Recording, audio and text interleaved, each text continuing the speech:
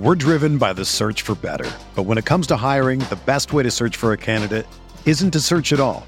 Don't search, match with Indeed. Indeed is your matching and hiring platform with over 350 million global monthly visitors, according to Indeed data, and a matching engine that helps you find quality candidates fast. Ditch the busy work. Use Indeed for scheduling, screening, and messaging so you can connect with candidates faster. Leveraging over 140 million qualifications and preferences every day, Indeed's matching engine is constantly learning from your preferences, so the more you use Indeed, the better it gets. Join more than 3.5 million businesses worldwide that use Indeed to hire great talent fast. And listeners of this show will get a $75 sponsored job credit to get your jobs more visibility at Indeed.com/Blue Wire. Just go to Indeed.com/Blue Wire right now and support our show by saying that you heard about Indeed on this podcast. That's Indeed.com/Blue Wire. Terms and conditions apply. Need to hire? You need Indeed. This podcast episode is brought to you by Coors Light. These days, everything is go, go, go. It's nonstop hustle all the time. Work, friends, family, expect you to be on 24/7. Well, sometimes you just need to reach for a Coors Light because it's made to chill. Coors Light is cold lagered, cold filtered, and cold packaged. It's as crisp and refreshing as the Colorado Rockies. It is literally made to chill. Coors Light is the one I choose when I need to unwind. So when you want to hit reset, reach for the beer that's made to chill. Get Coors Light in the new look delivered straight to your door with Drizzly or Instacart. Celebrate responsibly. Coors Brewing Company, Golden, Colorado. Support for this podcast comes from Wild Turkey Kentucky Straight Bourbon Whiskey. Let's tune in to their one-on-one with Jamal, a real bartender from Old Fourth Ward in Atlanta. I really get into the backstory of whatever I'm pouring, out of respect. There are literally years of experience behind these bottles. Wild Turkey, same recipe since 1942. If you want a true classic, this is what you want to order. Wild Turkey. Wild Turkey Distilling Company, Lawrenceburg, Kentucky. Copyright 2020, Campari American, New York, New York. Never compromise, drink responsibly.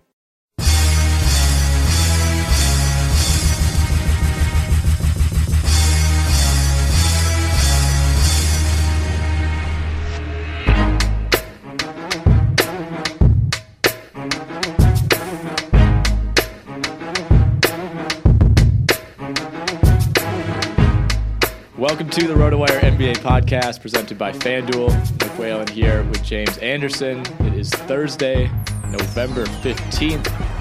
It is Amari Stoudemire's birthday. James, do you know how many years old Amari Stoudemire is? I will say the number is higher than I would have guessed. I'll guess 36. I'm sorry, that's incorrect. He is 35 today. Amari Stoudemire was drafted in 2002. Is that right? I don't have that in front of me, but okay, neither do I. Which is why I'm asking. Sounds like something I'd believe. Yeah. Okay. Sounds good. So happy birthday, Amari. 35 years old. One of the all-time great Mavericks. A great Heat at the end of his career. Agreed. Had a nice run. Yeah. Great Heat doesn't really sound all that great, but we have a lot to get to. You and I have been exchanging ideas for this podcast all week. It's been about 80-20, me giving you ideas and you kind of shooting most of them down. The ones we're discussing are the ones that I shut down with the least amount of energy. Well, I think we should be clear. You shut down almost all of them, but then I kind of resubmitted them and it was like, you have to let me talk about some of these. So this is kind of the watered down version, but we'll start with a topic that I think we both want to hit on. And that, honestly, after watching last night, I feel obligated to talk about Joel Embiid, who we pretty much know for a fact is not even close to 100% in terms of where his endurance should be at. I think health-wise, in his knee and whatever else, foot, back, whatever else has ever ailed him, that appears to be fine. But if you watch any Sixers games this year, it's very clear that he doesn't have his full wind. And part of the reason for that is he's really not doing anything other than playing games. They're not putting him through a ton of full speed practices, probably hasn't practiced full speed since before the season. And even, when you're in the thick of the NBA season, most teams are probably only getting 1 or 2 full practices a week, if that. I think if you're on a road trip, oftentimes you'll go 2-3 weeks without practicing. But despite that, Embiid had by far the best game of his young NBA career last night in LA, Were you able to catch any of that? I'm sure you went back and watched the highlights, but were you watching it live? I was not watching it live. You were not. Okay. But I did watch the highlights.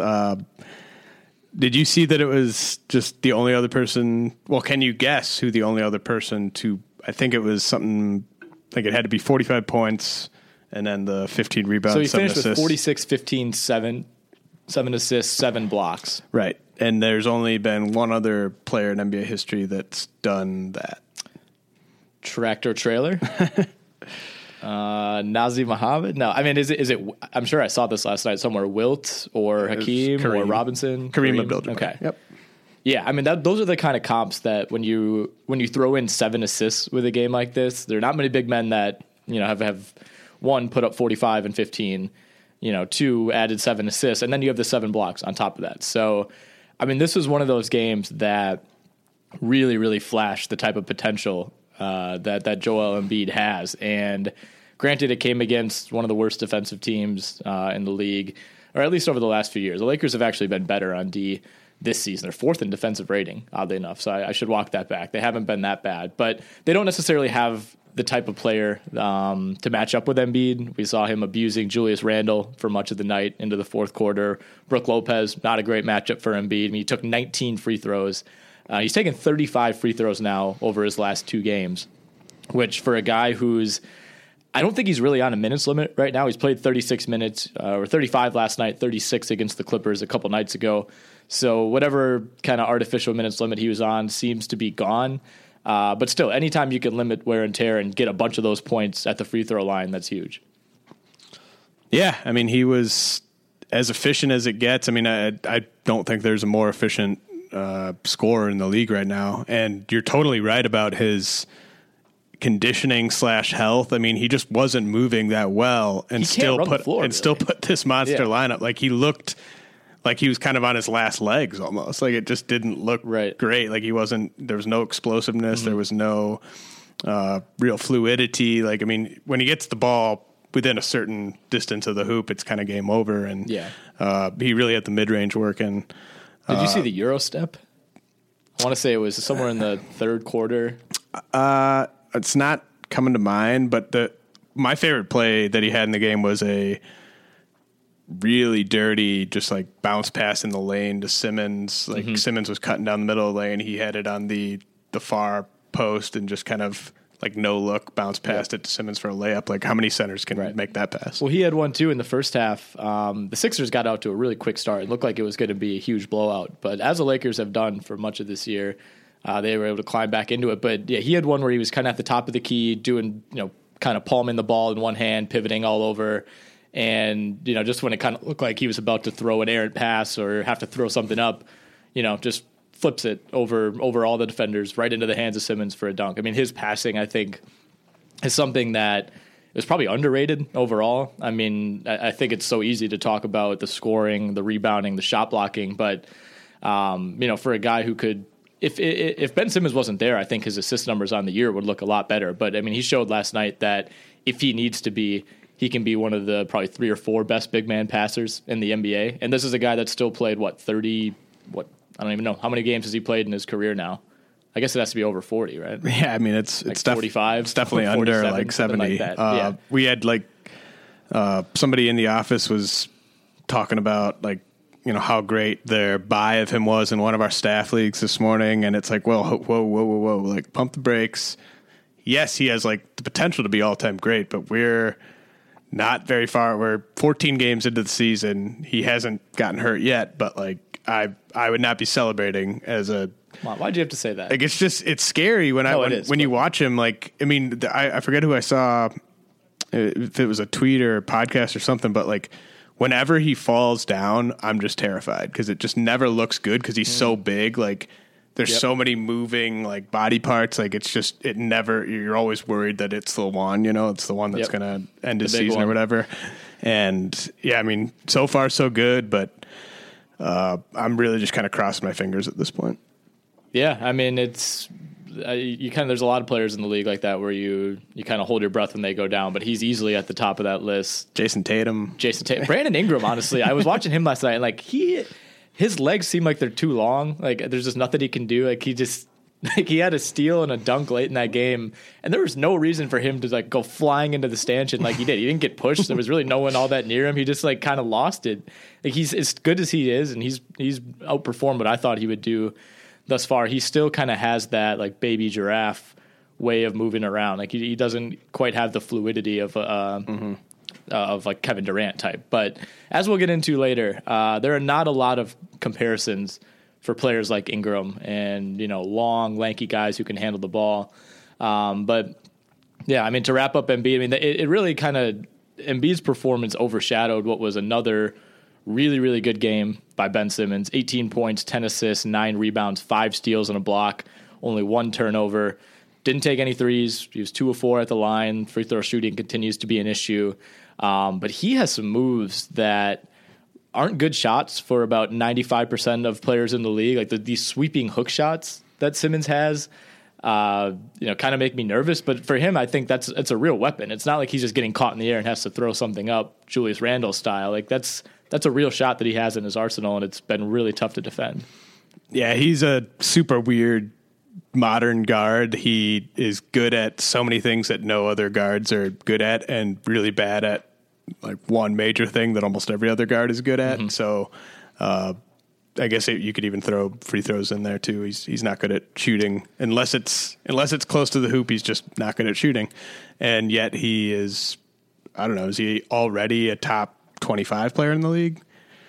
That's a good question. Top 30. Top 4, I mean, for sure, top 40, mm-hmm. right? Because I think we have to consider what he does, 1 as a passer and then 2 on the defensive end.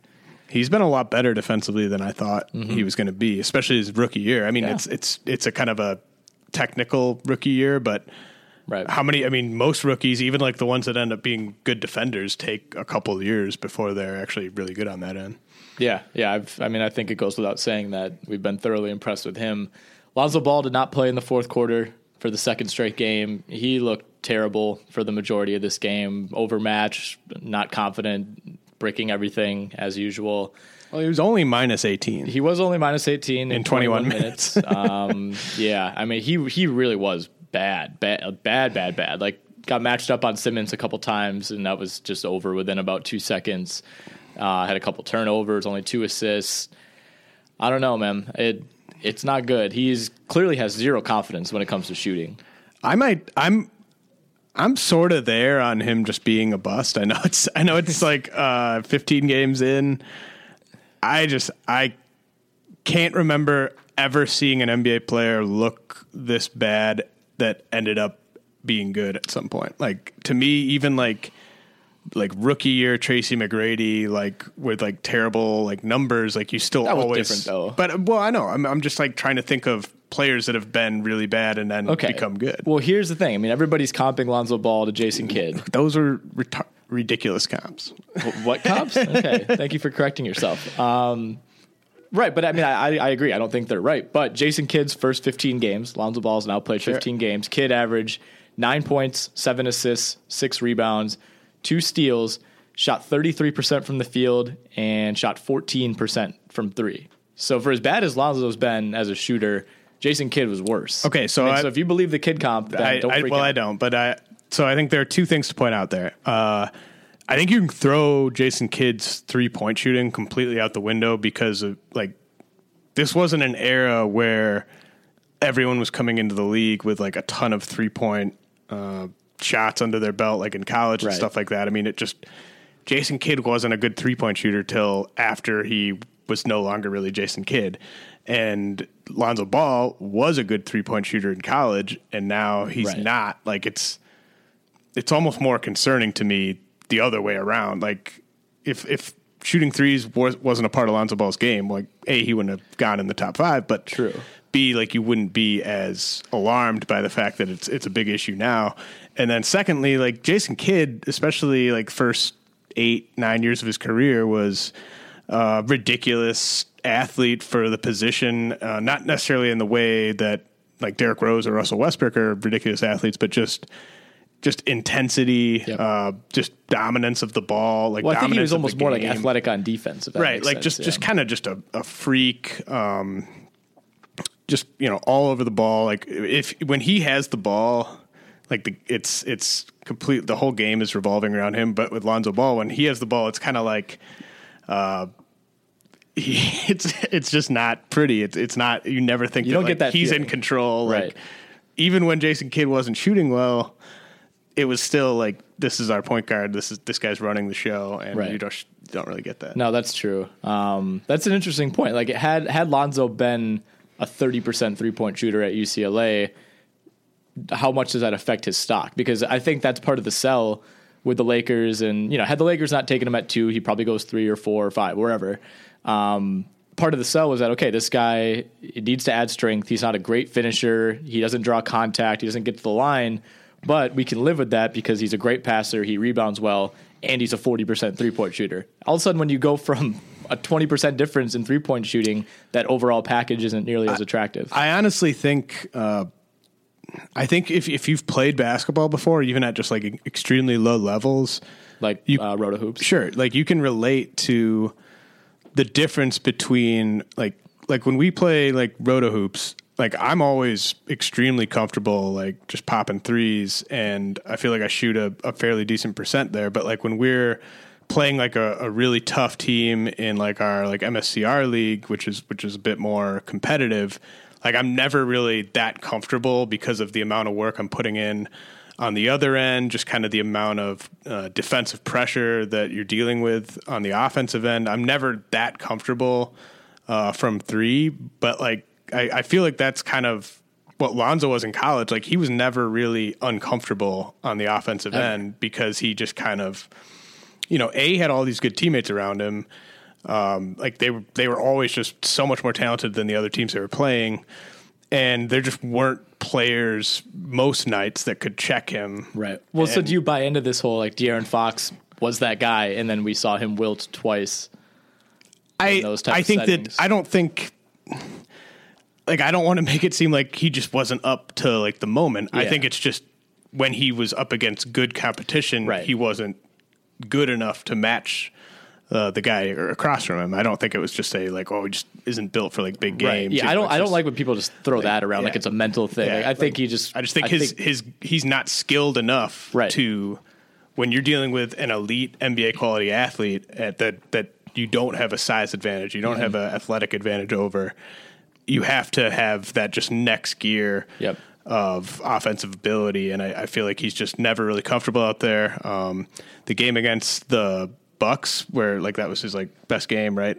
Like, he was getting all kinds of looks from three, especially in that game, that he hasn't been getting this season. Like, the scouting report on him, I don't know if they just didn't bother to put it together, but, like, it was very possible. I mean, he was getting, like, UCLA looks. Like, he was just getting really clean 3-point looks with nobody really near him.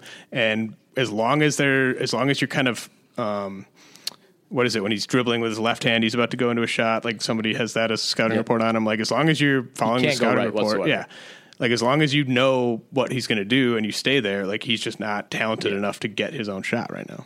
Yeah, I think he's someone that, I mean, the word a front runner comes to mind. I don't think that's right. Like, I know, but I think he's a player that when things are going well, like, he's like going to make them go even better. Like, if you get a 10-point lead and, guys around him are hitting shots and he can be the engine, he can play really well. But I don't think you can ask him to go possession for possession, in a close game and get you bucket after bucket. Like, he plays well with the lead. He's really good when things are going well around him. And as we've kind of seen, when you're in a situation with new teammates on what's not the most talented team, I don't know that he quite has the skill set to lift that team. But, 15 games in, we'll reassess. Real quickly before we talk about FanDuel, Chris Douglas-Roberts. I know you don't want to talk about this. I don't understand why you don't want to talk about this. This is a cool story. I don't think it's that interesting. I think it's very interesting. Chris Douglas-Roberts, probably on my pantheon of all-time favorite college players, former Buck, former a lot of teams, actually, Net, also Mav, Bobcat, Clipper, etc. He is now going by the moniker self-given Supreme Bay. That's B-E-Y, I believe, so not like B-A-E. But he's kind of done with basketball. He doesn't watch basketball. He doesn't play basketball. He has no interest in playing competitively. Sounds like he might be doing some cannabis Sounds like he's doing some pot, doing a lot of skateboarding. Doing some pot. He's doing pot, and he's just kind of trying to make this into his new lifestyle. I don't think this is quite like an OJ Mayo situation where there's like serious concern. And also we should say there's an article on Fansided that dove into this yesterday, which is why we're talking about it. But I think it kind of reminds me of Larry Sanders, where he's got his money. He's not being reckless necessarily, but now he's just kind of turning into a lifestyle connoisseur rather than a basketball player. So do you have any thoughts on this whatsoever? If not, that's okay. I mean, I just think it's, I'm happy for him that he's enjoying his life right now. I mean, it seems like a pretty fun life that he's leading. I mean, I think a lot of people would be, if you just gave me, what do you make playing? Like $3 million, something like that? More than that. I don't think so. Yeah. Oh yeah. Overall? Career. Oh no, you're right. Career earnings are just over $3 million. Yeah. I think the article said more. I mean, I'm sure he had other. I mean, you take away like agent fees, taxes, everything. You probably cleared like 1.5. Like if you gave me 1.5 million, I mean, who's to say I wouldn't go hang out on a beach? I mean, or hang out in Arizona or whatever, and just kind of do what I wanted to do. Because as long as you're just not living like some maniac, right. Who wants to go to work? I don't begrudge him at all. I think that's we've kind of seen Larry Sanders, who made a lot more money than that. Quite a bit more. OJ Mayo, who made a lot more money than that. Like a lot of former Bucks. It's not a right. Yeah, the Buck. They all just go to Milwaukee and they're just like, I'm done with this basketball stuff. I've seen enough. Who is the most likely current player that you could in like 3 years that you wouldn't be surprised? See, I wish you'd told me this was coming. Well, CDR, I'll give you time to think. CDR kind of backhandedly took credit for like the way that Kelly Oubre dresses and like cares for That's himself, not a bad one. Which is fine. I mean, I like.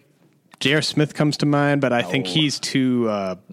He's got too much baggage. Right, he wouldn't be able to get away from it all. I don't think JR's. He couldn't even go to China and like leave his bag. Like I think his whole like family. Right, it takes like a certain like cerebralness that I don't know that JR necessarily has. All right, man, I like the Oubre one. I feel like you have to have there are like physical characteristics that is Mario Chalmers an option. No, I mean, we should probably talk about his. He doesn't look cool. He doesn't really look cool enough to be headed down that path. I don't think so. He's from Alaska. I don't know if he's disqualified based on that. I mean, could like Robin Lopez go down that route? Maybe. I don't know. He's a comic book guy. I don't think so. Yeah. I mean, Oubre might be the guy. Who knows? Man, I'll try to think Wilson. of one throughout the DJ. Well, we should probably start with the Bucks. The Bucks pipeline. Yeah. Where are you at, by the way, on Chalmers with this headband cornrow situation? I think it's perfect for him. I think that's exactly as cool as Mario Chalmers should look. I texted you the other night. Like perfectly. He looks like Nick Cannon when Nick Cannon used to play in these celebrity games in like 2005, and it was headband over the ears, cornrows. Like not long ago, the NBA was devoid of anyone wearing cornrows except for Kawhi. And there's been a bit of a resurgence, which I'm glad to see. Which is good. Basketball is back, James, which means FanDuel is back. It's fantasy basketball for everyday fans with new contests starting every day. That means no busted seasons. FanDuel offers something for everyone, lots of contests to choose from. Starting at just $1, all you have to do is pick a contest, select your players, and watch your score in real time. Will you be playing on FanDuel tonight, James? Not tonight. Not tonight. Okay. It's only 2-game slate, so understandable. Hey, all the more reason to, if you're listening, get your lineups in because there'll be one shark out of the water. Well, James will not be one of the 2.5 million players tonight who have won cash playing on FanDuel. But to take advantage of our special offer for new users, you can sign up today at FanDuel.com/RW. If you do that will get you a free 6-month RotoWire subscription with that first deposit. Just visit FanDuel.com/RW. You could read James's prospect rankings for baseball, which, if you're listening to this podcast, is certainly something you're interested in. But remember, if you do redeem that offer, it is void where prohibited. I don't know what that means. It's something that I've been hearing at the end of these reads for all my life, but we have to say it. So it's void where prohibited. Let's talk college, guys. Well, hold on. Excuse me. I have another candidate. Oh, okay. Great. Wilson Chandler. Oh, yes, that's a good one. Yeah, That's a really good one. Already in Denver. Sure. You know, I mean, I think his career coming into the year, you might not have thought it was winding down, but based on how he's played so far, he's proven otherwise. It's not looking that great for his long-term Wilson Chandler. odds. That's a great answer. Yeah. Yeah, I don't know what it is about him. I could see that. Yeah. Absolutely. He fits the prototype. He's kind of getting into that sweet spot age where he's made his money. Right. And, you know, I mean, if I'm Wilson Chandler and I read that Chris Douglas Roberts article, I'm like, what am I still doing hooping, you know? yeah. Kind of like an out-of-body experience reading that. And he can afford to just he doesn't have to go to Arizona. He could go to Hawaii, you know? He could go anywhere. Yeah, he could go anywhere. You go to He's South Dakota. I bet he's made over like $40 million after taxes. Wilson Chandler, in his career, just based on basketball income, I know at one point he had an endorsement deal with Pony that probably paid him way more than he's made in the NBA. $46.4 million. That's not bad. No. Now, we don't know how much of that he saved. Well, that's not counting this year when he's making Sure. $12 million. So close to $60 million. Yeah, I mean, That seems like a lot. Look, you could go a long way with that. I again, not sure how much he saved. That's key. That's one thing I would tell people at the Rookie Symposium is like, hey, Chris Douglas Roberts is able to do what he's doing now because he saved some of his money. Someday you'll be able to do this. Someday You want to be Chris You don't Douglas want to Roberts? not be able to do what Chris Douglas Roberts is doing. Exactly. All right, let's talk college, guys. We got to look at Marvin Bagley late last week with Duke playing a couple cupcakes. Same with DeAndre Ayton at Arizona. Same with Mo Bamba at Texas. And same with basically all the other freshmen and a couple sophomores like Miles Bridges that we're keeping an eye on. Unfortunately, we had the Champions Classic on Tuesday, and Marvin Bagley got his eye almost poked out early in the first half, didn't play the rest of the way, might end up missing a game or two. So we really didn't get to see the main attraction, but still a lot to keep an eye on, certainly Tuesday night and going forward. So what are your initial impressions from what you've seen thus far? We'll start with Bagley.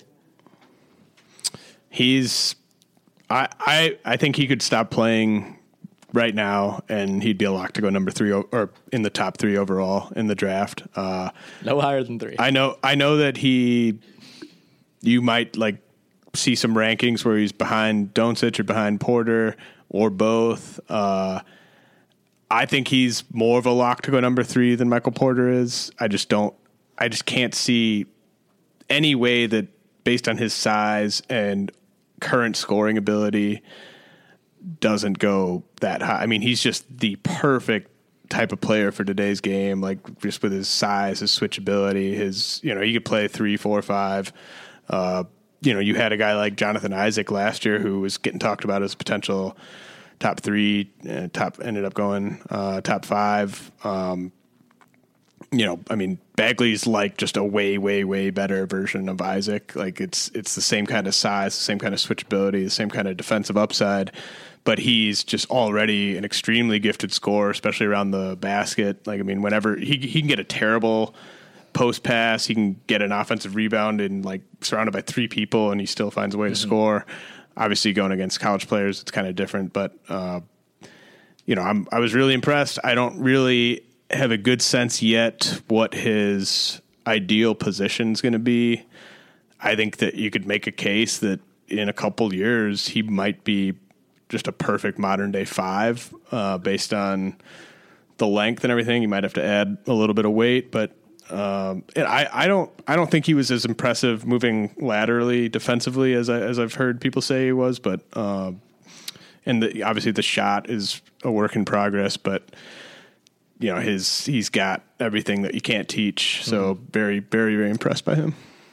He's more of or at least the way Duke's using him, more of a low post guy than I thought. You watch those high school mixtapes, and it's tough to get a read because when you're by far the best player, you just kind of get to do whatever you want. But from what we saw in the 2 games that Duke just blew out these terrible teams last week, and even in the beginning of this game against Michigan State, he's just running to the block and kind of working from there. He's very much comfortable catching, if you're looking at the top of the key, catching on the right block, going left, and trying to finish with the left, whether that means kind of a hook shot or getting right to the rim and laying it in.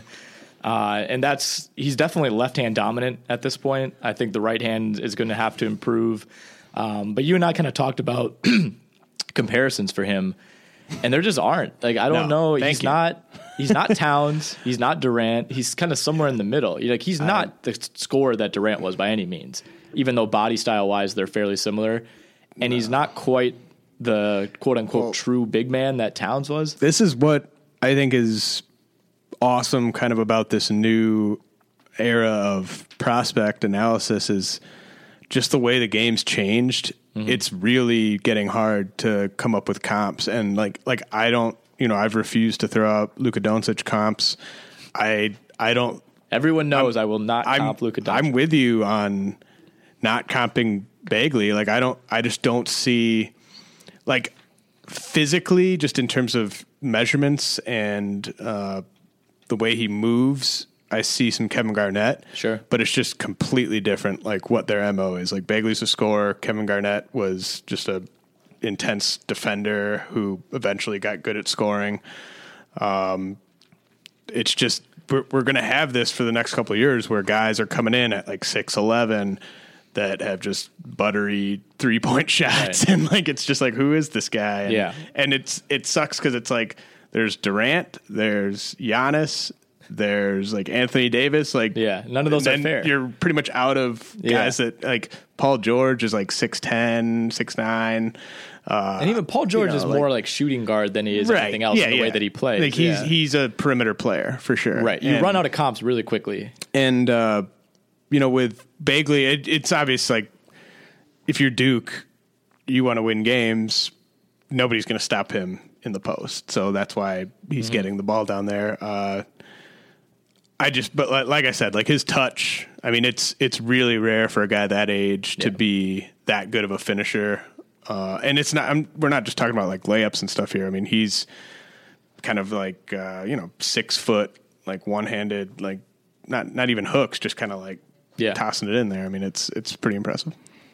What do you think about Brandon Ingram for a comp in some ways? Like, Ingram's probably a better ball handler, but they're both kind of gangly players like that who, Ingram's fairly smooth for his size, but a lot of his baskets, thinking back to Duke, were, kind of get into the paint, absorb contact, get around contact, lay it in. Like, see, and I don't love it. To me, Ingram, even in college, was just extremely smooth shooting the ball from, like 12 to 18 feet. And Bagley, he's skinny, but he's a power player, I think, when he's around the hoop. Like, he's a guy that, like, he'll get a rebound over 2 or 3 guys and then finish over 2 or 3 guys. Like, he's not just relying on getting by his guy and kind of scooping it in. He's a really interesting case. I think it would have been interesting to see what Harry Giles would have looked like healthy, because that might have been a decent comp. I mean, another lefty, another guy who, you watch Harry Giles when he's healthy, he looks a hell of a lot like Marvin Bagley. But no, I mean, it's a good point. Like, the further you look back, you're going to find fewer and fewer comps. Jonathan Isaac, he was drafted a few months ago, but that's not a bad comp. There just aren't that many guys like that as you look back, beyond 2014 or wherever you want to draw the line. Based on what I've seen, I haven't watched Ayton live at all, but the highlights from him from Arizona's first couple of games, and granted, he's going up against guys who are 6'7", 6'8" at center, but my God, like, Bagley needs to work on his body, and that'll come.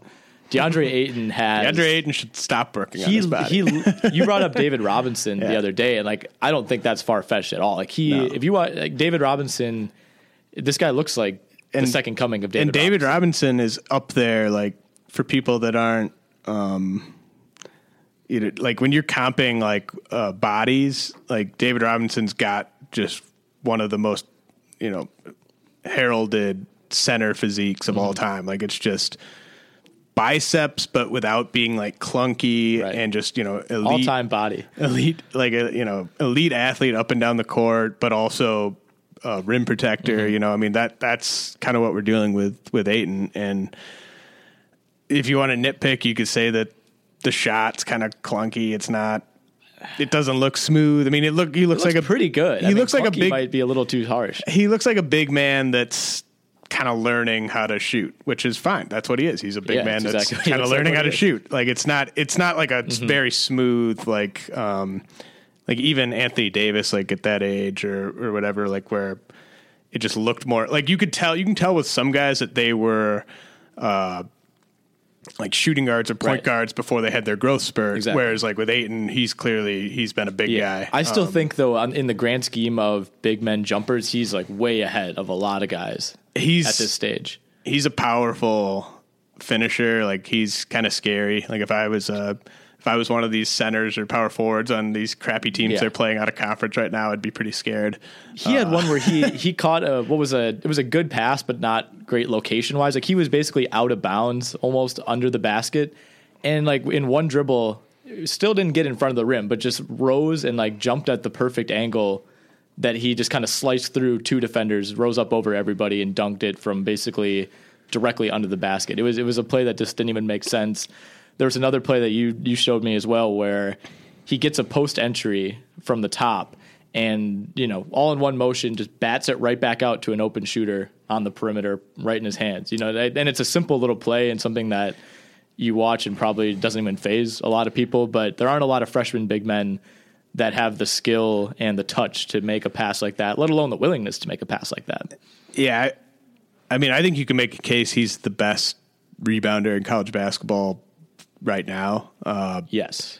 I mean, maybe either him or Robert Williams. Or Ethan Happ. I think one of the things I've also brought up is I think he's the degree of difficulty in officiating him for college refs is just kind of off the charts. I mean, look, college refs are just not even close to as good as pro refs. And they're just not used to having to officiate a guy that's this big and this dominant, where they're going to be tempted to call over the backs when he's simply just reaching and grabbing the ball from on top of a guy's head. There's going to be plays where he makes sweet blocks that are kind of close to the backboard. They're going to call it a goaltend when it's not. Yep. Just lots of stuff like that might not go his way. But I mean, he's going to be dominant. I don't think there's really going to be much learning curve. I think Jahlil Okafor is maybe the last center where it was just like clear that from day one in college, he wasn't going to run into much resistance. Right, like locked to be an NBA star. No, the Robinson comp though is really good. Lock him in. I actually went back and watched some Robinson after you told me that, and like neither of those guys are all that smooth, but it's just this combination of you recognize as you're watching them play that they're like a true center, but the combination of being able to run like he does, jump like he does, and then still have that kind of strength. I mean, this guy's he's probably still 18. He's 19. Is he? Oh, he is. Yeah. Oh, all right. Cross him off. Never mind. Not interested. Porter and Ayton and Bamba are all 19, but Bagley and Doncic are 18. I think it's on us It's on us to carry the hype train, I think, for Ayton, because as soon as Bagley reclassified, all the hype shifted there. And I honestly think like the casual college basketball fan might not even really know who DeAndre Ayton is or know what he's all about. East Coast bias. So absolutely. It's sick. At lunch today, I was talking with a coworker and so I think Doncic and Bagley are, barring some kind of injury, they're going to go in the top three. I don't know if they're going to go 1, 2, or 3, but I think Doncic and Bagley are going to go in the top 3. And then out of Porter, Ayton, and Bamba, I just think probability says one of those 3 is going to kind of underwhelm us this year, and still might go 5, but it's not like right now it's kind of a pack of 5 at the top. And I feel like one of those 3, for whatever reason, just it's clear that they're not in the same class as the other 4, or maybe even 2 of those 3. It's clear that they're not going to be in the running for one of those top 3 spots. Do you agree with that, or do you think I'm just being too simplistic? And if you do agree, who would your bet be to kind of fall out of that top 5 grouping? So, of like the main 5? The main 5, yeah. I don't know. Or do you just think they're all such 10 out of 10 prospects that it's just are. There's nothing they could really do? I might have been whatever the True Hoop pod is called now. Somebody on there yesterday was talking about this, that like as awesome as last year's draft was and as hyped as it was, like the top of this draft might be better in terms of ridiculous talent. I don't think there's a single front office that wouldn't trade the guy they took in this past draft for a top 3 pick in this upcoming draft. I think that they would all, I know Celtics fans wouldn't trade Jason Tatum for a top 3 pick. Well, Tatum would be in this conversation. I don't think so. I think he would. I don't think so. Disagree.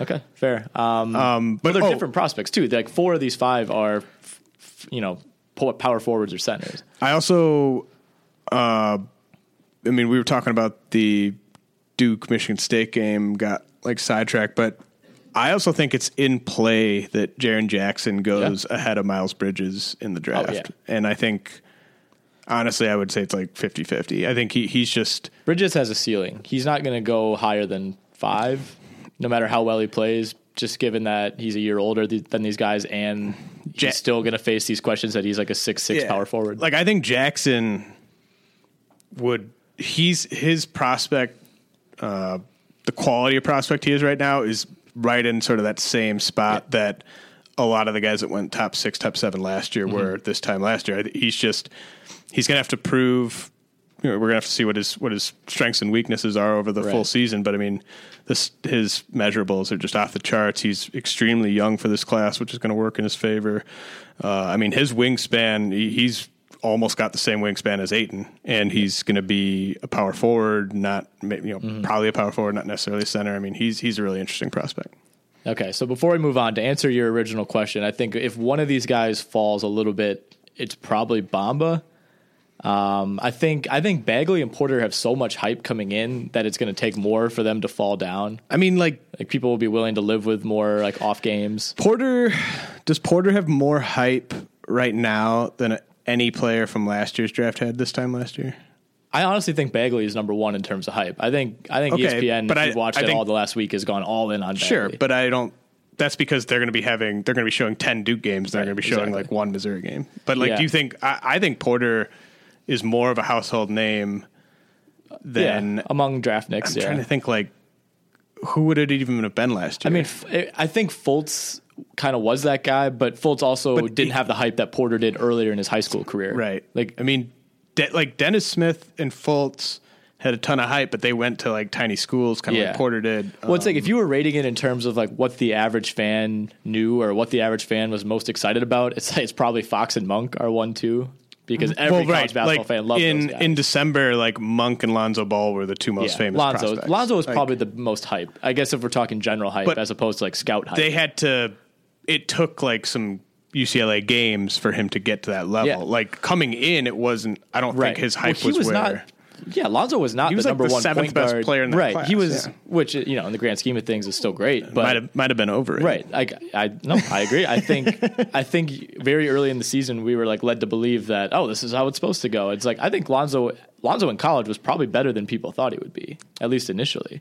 Yes, absolutely. And I mean, I think Monk probably was too, but I think there's a scenario like say Michael Porter shoots, like 25% from 3, really struggles with 25% from 3. Really struggles with his handle. I don't know. I think that there's a scenario where people just kind of look at him and say, well, he's probably going to end up being really good, but there are a couple red flags. Bamba would have to just be so bad offensively, I think, for him to fall out, just because, like, at worst, you're getting, like, Clint Capella, but that's true. Better. That's true. I think there's just a chance that Bamba gets exposed a little bit more, I guess, fouls out of a lot of games, things like that. Mm-hmm. But at the same time, like the floor for these guys is all really high. Like none of these guys are falling beyond like 8 unless something crazy happens. Do you think Porter and Bamba being at, secondary schools in terms of hoops, Texas and Missouri, not going to be on TV all the time? I love that Texas is a well, you know what I mean. I mean, Texas, no, you're right. I mean, in terms of like overall schools, it's probably top 5, whatever. But they're not at Kentucky, they're not at Duke, they're not at Michigan State. Like, does being under the radar help or hurt you? I think we've kind of seen it go both ways. Like, clearly it didn't hurt Smith and Fultz last year. I think it kind of raises your floor, because I think if you go to a school like Duke, you go to a school like Kentucky, there's a chance that like the Scal type of thing happens where the team is trying to win a national championship and your game for whatever doesn't quite fit with some of the other 5-star pieces around you, and it just kind of hurts your perception. Whereas if you're that level recruit and you just go to a team where you're like by far the best player on the team, there's only like so low that you can really sink. Yeah, I agree. And I think the blame won't fall on, if Texas goes 15-15, right, it's not going to be because of Mo Bamba. Missouri could win like 8 games, and it's not going to affect where Michael Porter goes. That I agree with. I think it can also help you though. Like I think it helped Malik Monk a ton that he didn't go to Arkansas. You know, Malik Monk scoring 50 points on national TV against North Carolina basically carried him the rest of the year. Absolutely, and I mean, I think you could say, like, if Lonzo Ball had gone to some school where all of his teammates sucked, like, he might not have even gotten top 10. The fact that he went to UCLA might have like paved the way for the Lakers to take him. Right. Like if Lonzo Ball goes to Washington State and just, you know, averages like 16 and 7 and whatever, but like he's never on TV. Like common fans don't even know who he is. He kind of becomes this sort of like sleeper point guard prospect that might sneak into the lottery. You know, I mean, there's Spencer Dinwiddie, right? So I mean, there's definitely pros and cons. I think for like a guy that's ready to go, like Bagley's ready to go, like he's ready to just dominate college hoops. Theoretically, Porter is too. For those types, Ayton definitely ready to just dominate. Yes. Like those types of guys, you want to go to the bigger school, I think, because there's no way you're getting like squeezed out of anything. Right. But like Scal, just his game was so unique and weird, and Coach Calipari didn't want to use him to the best advantage of his strengths and everything. He just wasn't a great fit on that team. Okay, so I have Thon Maker on my little list of topics here.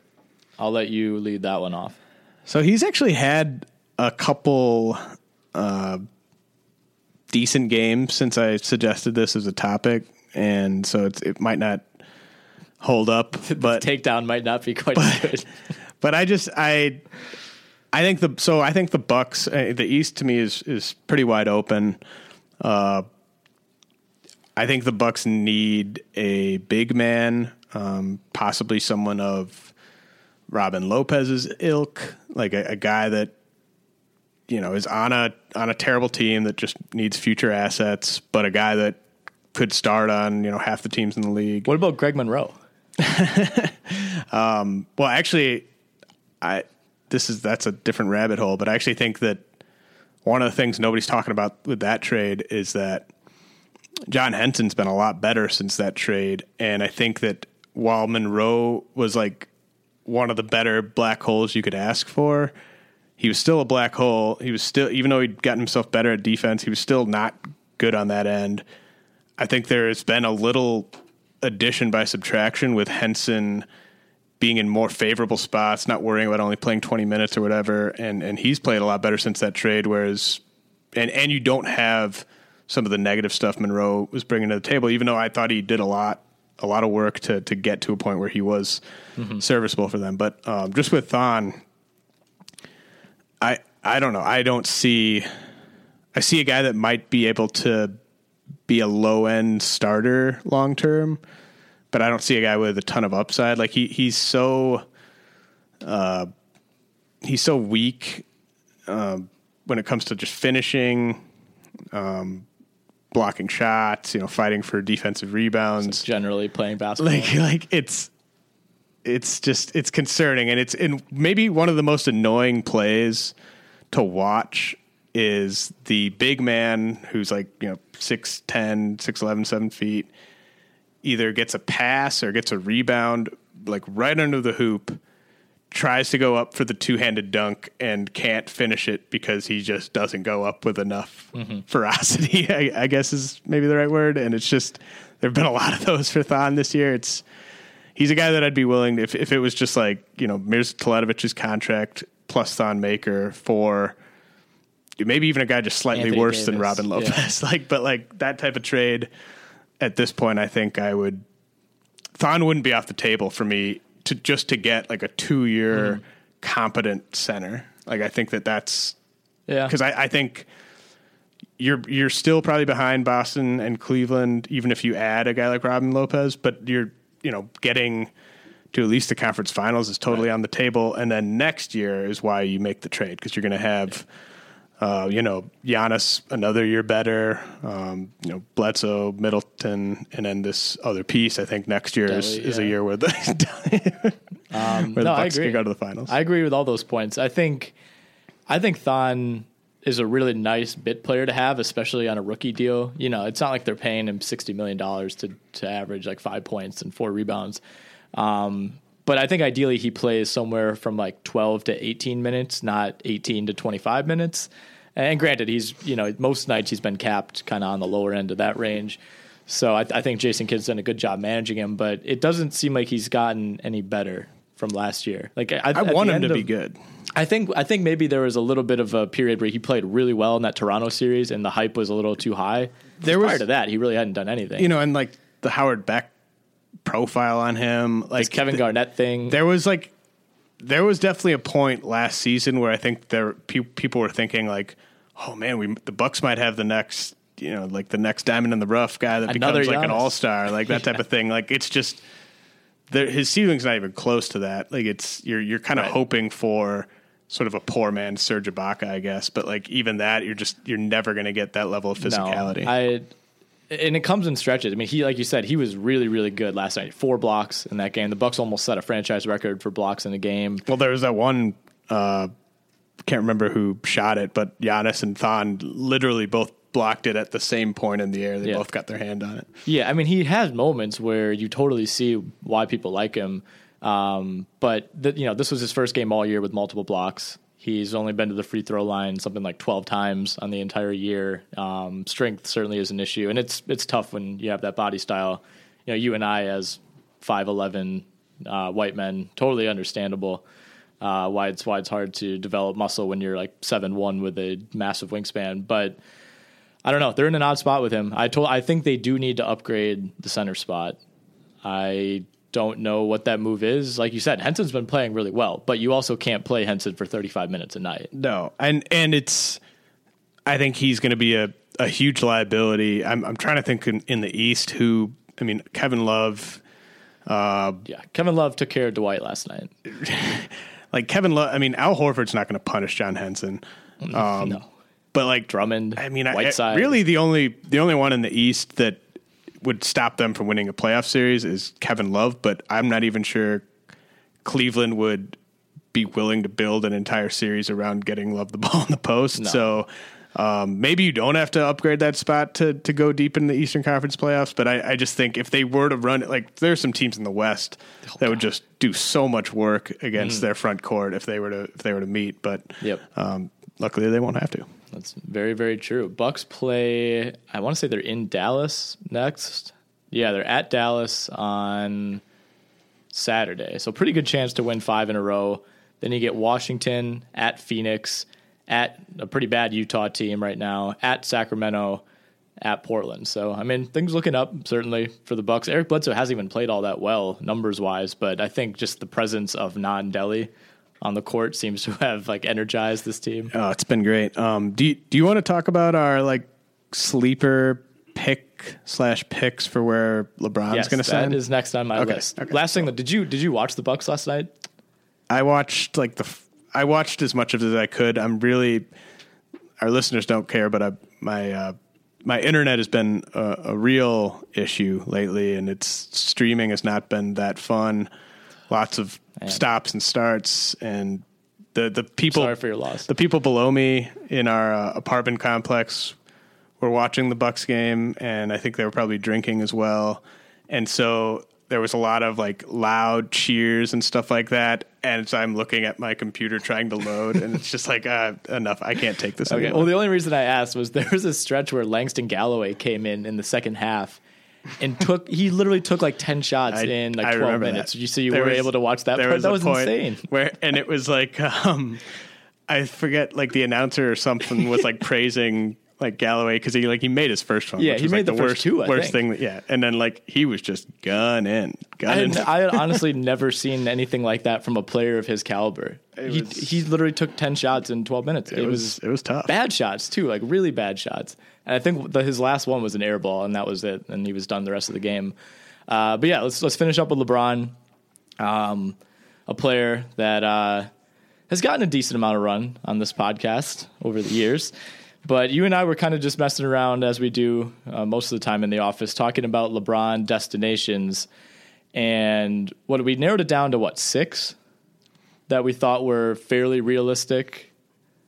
You narrowed it down to 5 or 6, I think. Yeah. Okay. We narrowed it down. This is a group effort, narrowed it down to 6. So I don't have those written down, but it was Cleveland, both LA teams, Houston, Washington, and Philly. Yeah, that's the 6. And caveat, not the biggest cap guy in the world. I don't know how Washington and not Philly a big cap guy. Yeah, not sure how this would all work math wise, but just in terms of, I'm definitely operating under the assumption that any of these teams would do anything within their power to make that space available, and that there's reason to believe that would happen, because that's what other teams have done for players like LeBron and LeBron himself in the past. So, well, where do you want to go with this? Wait, did you include the Knicks? Oh no, I didn't. So that's 7. So maybe 7. That's 7. Okay, right. Maybe we didn't include the Cavs. I mean, are they the least likely of those 7? And I've probably watched 90% of Cavs games this year, and the more I watch them, yes, we can rule out. So let's rule out the Cavs. So no, I, and a lot of, I mean, it kind of starts where we sort of started the pod with Lonzo Ball. Like, I cannot imagine a scenario where he goes to the Lakers, because at best, based on their cap situation, maybe even say they attach like Ingram and whatever it takes to get Deng off the books. Like, you're getting Paul George, LeBron, and player 3 who, I don't know who's Dwayne Wade. Yeah, Dwayne Wade. I mean, it might be Melo. I think can Chris Paul get out of? Yeah, I mean, so sure, whatever, Chris Paul. I just don't see him going there when it's just him and Paul George, a lesser fringe star, and like 0 role players. Right. The Lakers needed Lonzo Ball to look like the next Jason Kidd. I mean, they needed him to have an awesome rookie year and Brandon Ingram to take a big step forward for LeBron to consider that, I think. I mean, he's not going to go to a team that's just going to get waxed in the first round of the playoffs, or even in the second round. LeBron knows better than to think he just needs 2 more superstars around him now. I mean, it's been proven multiple times that I think he knows now they need to go 9 especially if you're going to the West. Right, of course. Yeah. And so I just don't see the Lakers happening. The Knicks, it's kind of the same thing. They don't have the Western Conference thing working against them, but like Porzingis is awesome. Like, that's a guy that you would love to play with if you're LeBron. But the Joakim Noah deal is probably the worst deal on the books right now. For a lot of reasons too. Right. For these type of reasons, because it prevents you from being in contention for legitimate possibilities like this. Yeah, I mean that was really, really, really bad. So I think it's the same issue. I don't see a way where LeBron can talk himself into there being enough talent on the Knicks, even if they were to just do everything they possibly could. I just don't see there being enough there. Like, I mean, would he go to play with like Paul George and Kristaps if like that's? I think it's a possibility if they could find a way to deal Noah. I mean, they just don't have an asset. Like, I don't think they could attach. Oh, and the Tim Hardaway thing. Yeah. I mean, there's just there's no way they can't get the second guy. So it would have to be LeBron agreeing to just go play with Porzingis, right? Which I don't think he wants to do. Right, and so I don't see that one. The Lakers and the Knicks have both done this to themselves. They could he clearly would like to go play for the Knicks or the Lakers. I think he's wanted to play for the Knicks. I think I told you the other day. I think he wanted to play for the Knicks in 2010, but they put themselves in such a horrible situation that he couldn't do it. Like we were saying, like all either of those teams had to do was just for the past 6 years kind of work themselves into where like the Nuggets are. Just put together not even a respectable roster, but a semi-respectable roster. Like we don't have a ton of money long term on the books. We have a couple interesting young guys. Like that's it. That's all you needed. And like he would have been there. Like what did the Heat have when he went there? Just Dwayne Wade, and that was they just had space. They had space. They had space, and they Dwayne didn't Wade. have things that impeded him from going there. Right, and that's what these two teams have. Yeah. So those two teams don't deserve him at all. No, they don't. Let's see. Houston's interesting. Let's go okay, there. Houston's my number 1 pick. Houston, you have James Harden, who is better than any of the players we've just talked about. Still like right in the middle of his prime. You have, I think Daryl Morey would find a way to get Ryan Anderson off the books. Yeah, and I don't think that's that hard to do. I mean, it's not a desirable contract, but he's not Joakim Noah. I'm pretty sure reports were that teams were willing to take him if they gave him 2 future firsts. Sure. And I think you do that in a heartbeat if it means LeBron's there now. Of course. So, you get Anderson off, then you have LeBron, you have Harden, you still have Ariza and PJ Tucker and Eric Gordon. And Capella. I think you'd have to get rid of at least one of those guys. And probably Eric Gordon if you're trying to bring in someone else. Sure. And then you could still bring Chris Paul. Well, that's the thing. You could bring in Chris Paul at presumably a reduced price and have to get rid of Gordon and or Tucker, / Capella, whoever, or you just go, which I don't think this would happen if LeBron goes to Houston. I think Chris Paul would be a big reason for that. Is you just say, like, screw Chris Paul, we'll just run it with Ariza, Tucker. Or screw Chris Paul, we'll just have Paul George come in instead of Chris Paul. Exactly. That gives us a better chance of beating the Warriors. I agree. But I think LeBron still irrationally believes that the banana boat guys are like who can help him the most.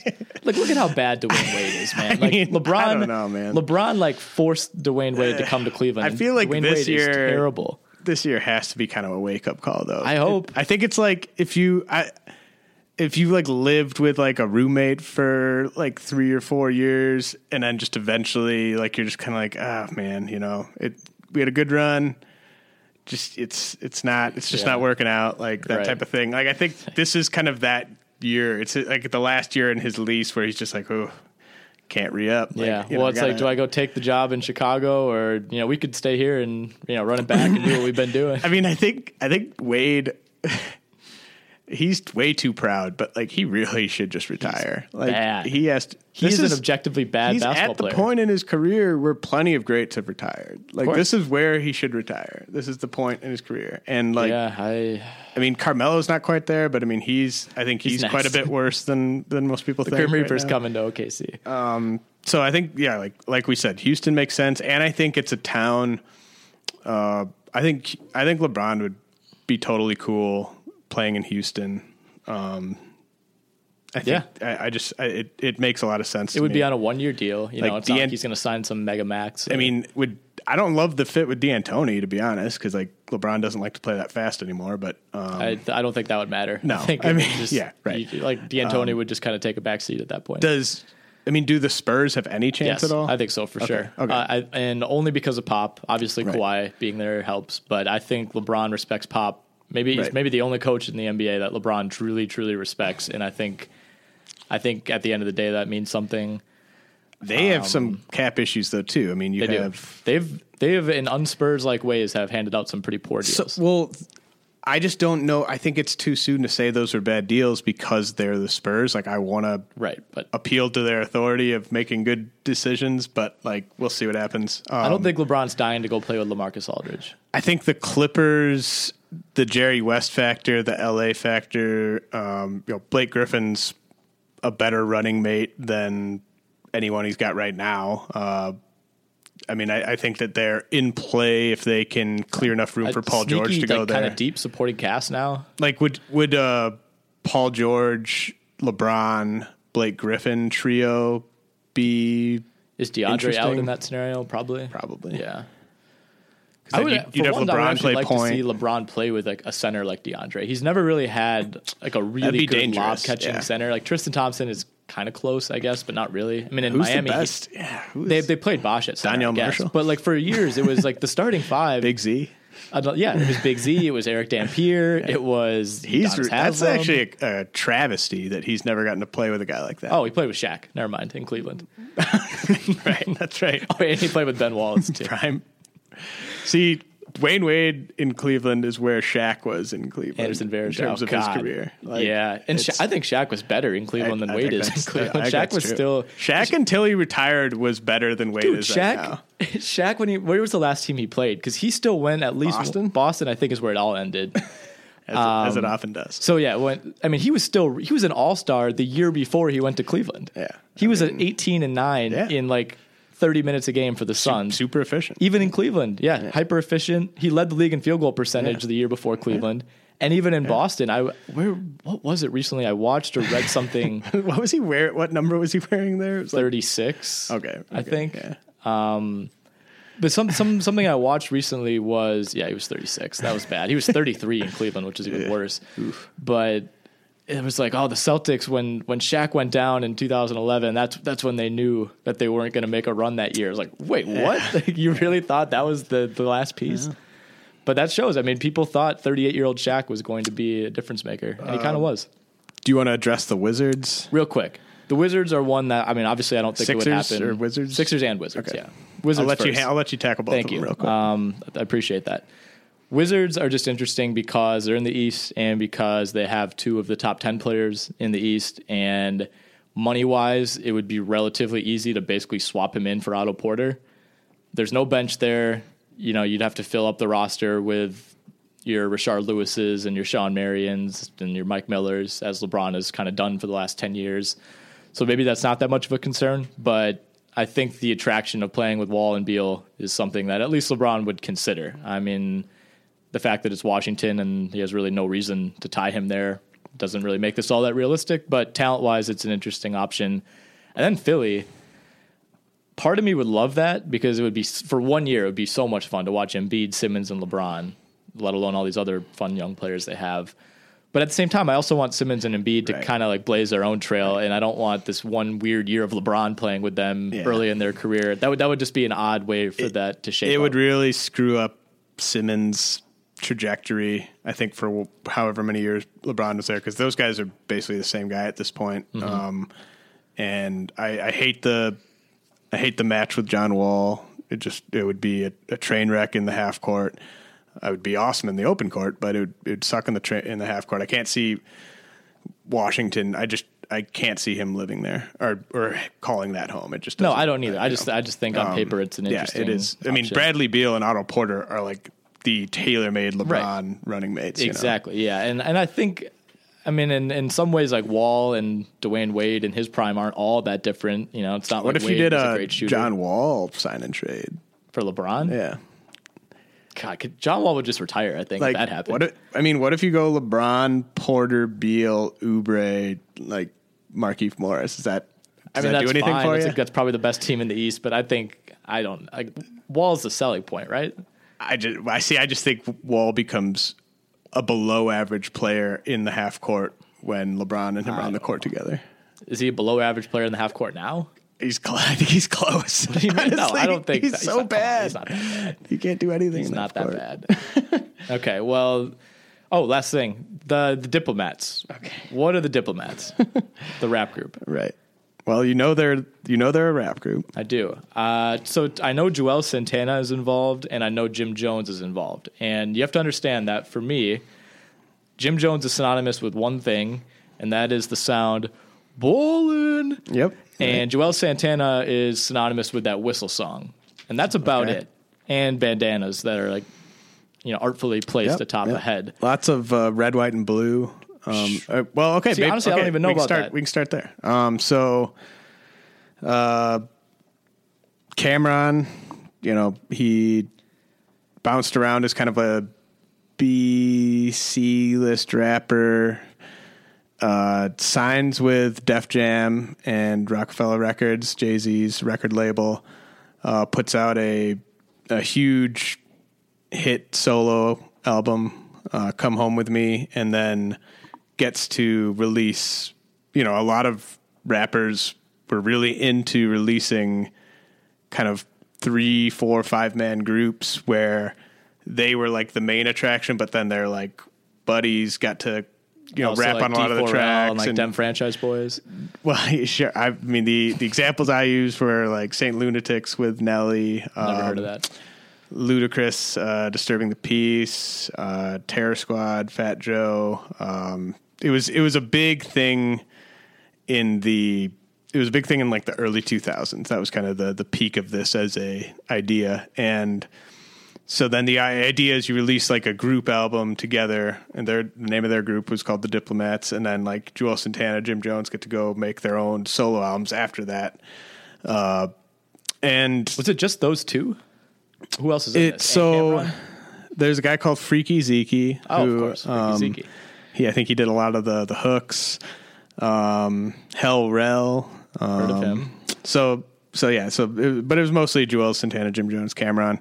The first album, Diplomatic Immunity, amazing album. Amazing album. Double disc, which is tough to pull off, but there are 12-ish bangers on Diplomatic Immunity. Diplomatic Immunity 2, not as creative a title. Really? Not as good of an album. Perry's the Diplomat. Not as good of an album, obviously. But I bought both of them in stores. So sure. I don't know. I don't know what else there is to say. No, really. that's it. The reason I ask is I obviously I'd heard of the Diplomats. I in passing had heard of a lot of these rappers, but like you kind of alluded to, just before my time, and I'd always wondered like how big were these guys? Because Juelz Santana and Jim Jones, to people my age, like at least in my opinion, are kind of not a joke, but they weren't like, you were never like a serious Jim Jones fan. You just knew of one or two songs. There was not, like, I would say, even like peak of their popularity, Diplomats was a group that you had to be a pretty hardcore, like either Cameron fan or just like New York hip hop fan to like even know that they had an album coming out. It's not like they had. So this isn't like a Migos situation. They didn't. No, not even close. They didn't have like popular singles. They had some songs that should have been popular singles, but that's another for another podcast. But yeah, I mean, it was definitely, you had to be following Cameron, like his last album a lot, and then just be like, oh, he's got a group album with these guys. Like, I'm going to go buy it. Like that. It wasn't popular at all.